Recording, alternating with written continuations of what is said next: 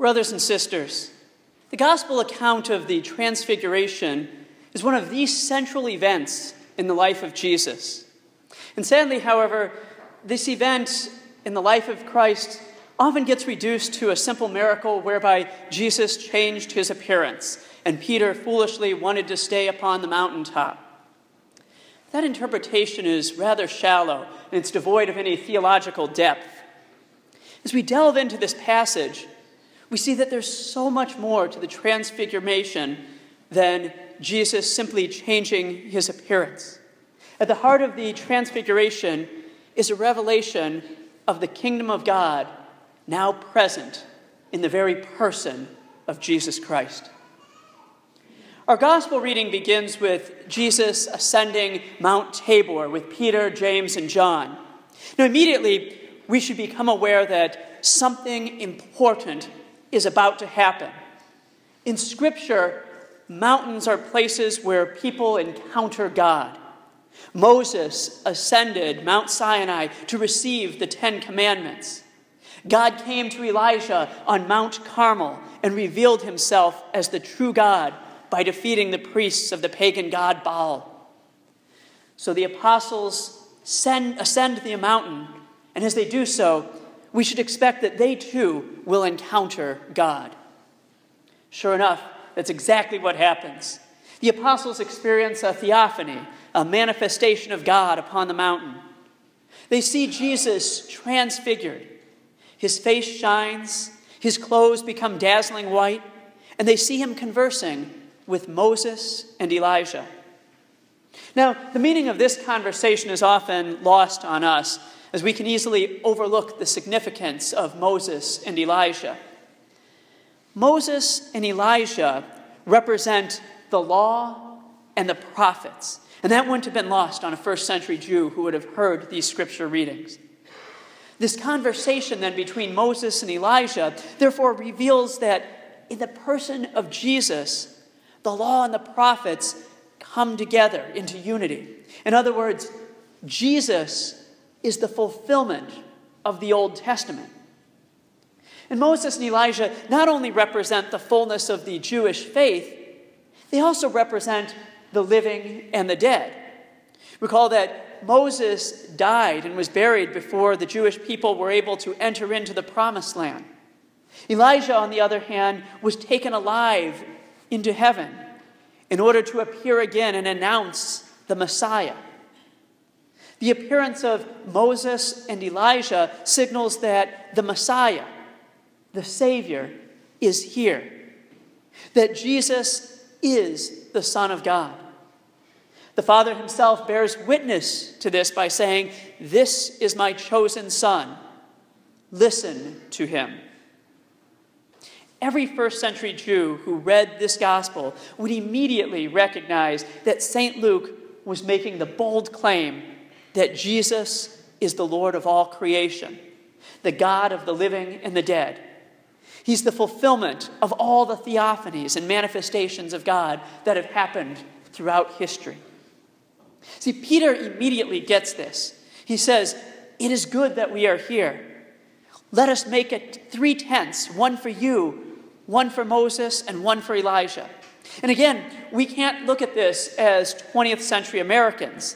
That is to say, Peter isn't speaking about a camping tent. The word in Hebrew for tent is mishkan, meaning tabernacle, or it's a permanent dwelling place. And this is significant because the event of the Transfiguration occurred at the time of the Jewish Feast of Tabernacles, the Feast of Booths, when the Jewish people would set up booths for 7 days to celebrate the time that they spent wandering in the desert, the time when God walked among them. To a first century Jew, there'd be no confusion what Peter was speaking about. He wasn't speaking about pitching a camping tent, but rather he was acknowledging that he was in the presence of God. See, Peter grasped that he and the other 2 apostles were in God's presence. So like the Israelites, he wanted to make booths to celebrate this fact. Yet even as he does this, St. Luke informs us that Peter did not know what he was saying. While Peter grasped that he had witnessed a theophany, what he failed to realize was that the true tent, the true tabernacle, is Jesus himself. And therefore, there was no need to build a tent, a dwelling place for God, because God was already dwelling amongst them in the very person of Jesus Christ. See, what we glean from this is that our faith isn't placed in a man-made construct. Our faith is in a person, Jesus Christ.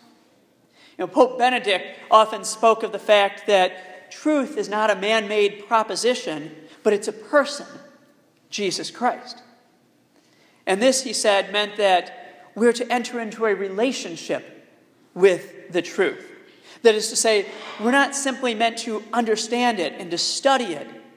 We're not to come to know it on an academic level. We're to form an intimate and personal relationship with Jesus Christ. Sadly, many Catholics don't understand this critical point of Christianity. According to a study done by the Center for Applied Research in the Apostolate, when asked if they believed it was possible to have a personal relationship with God, 40% of Catholics responded in the affirmative. This means that 60% of Catholics either don't know or don't believe that it's possible to have a personal relationship with God. That's a pretty troubling statistic. I think part of the reason for that is that we priests and other religious leaders in the Catholic Church have been negligent in preaching that truth.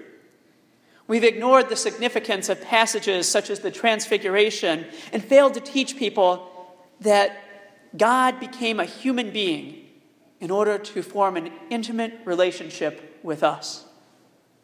And to be clear, this isn't something that he did just for a small group of people, for those living in the first century, for those who walked and knew him and ate with him and heard him. He did this for all of us. At the end of Matthew's gospel, Jesus tells his followers that he will be with them until the end of time. And Jesus is not a liar. He fulfilled that promise in the sacrament of the Eucharist, where he is truly, really, and substantially present among us. Body, blood, soul, and divinity. We Catholics can often overlook the significance of the Eucharist. We receive it so often and so mechanically that we often don't fully acknowledge what it is that we're doing when we receive the Eucharist. When we receive the Eucharist, we're receiving Christ into our very own bodies. Sharing our bodies with another is the most intimate thing that we human beings do. So by receiving the Eucharist, we're entering into a very intimate relationship with God. Charles de Foucauld once wrote that when we receive the Eucharist, Jesus is as close to us as he was to Mary when he was in her womb. Friends, that's the good news. God dwelt among us in the person of Jesus Christ, and he continues to dwell among us in the same person of Jesus, present to us in the Eucharist. And this means that we can share life with God here on earth, even as we look forward to sharing life with him in heaven. And this good news prevents us from losing sight of the fact that we're supposed to be entering into a relationship with God. The good news prevents our faith from becoming a series of burdensome rules and policies.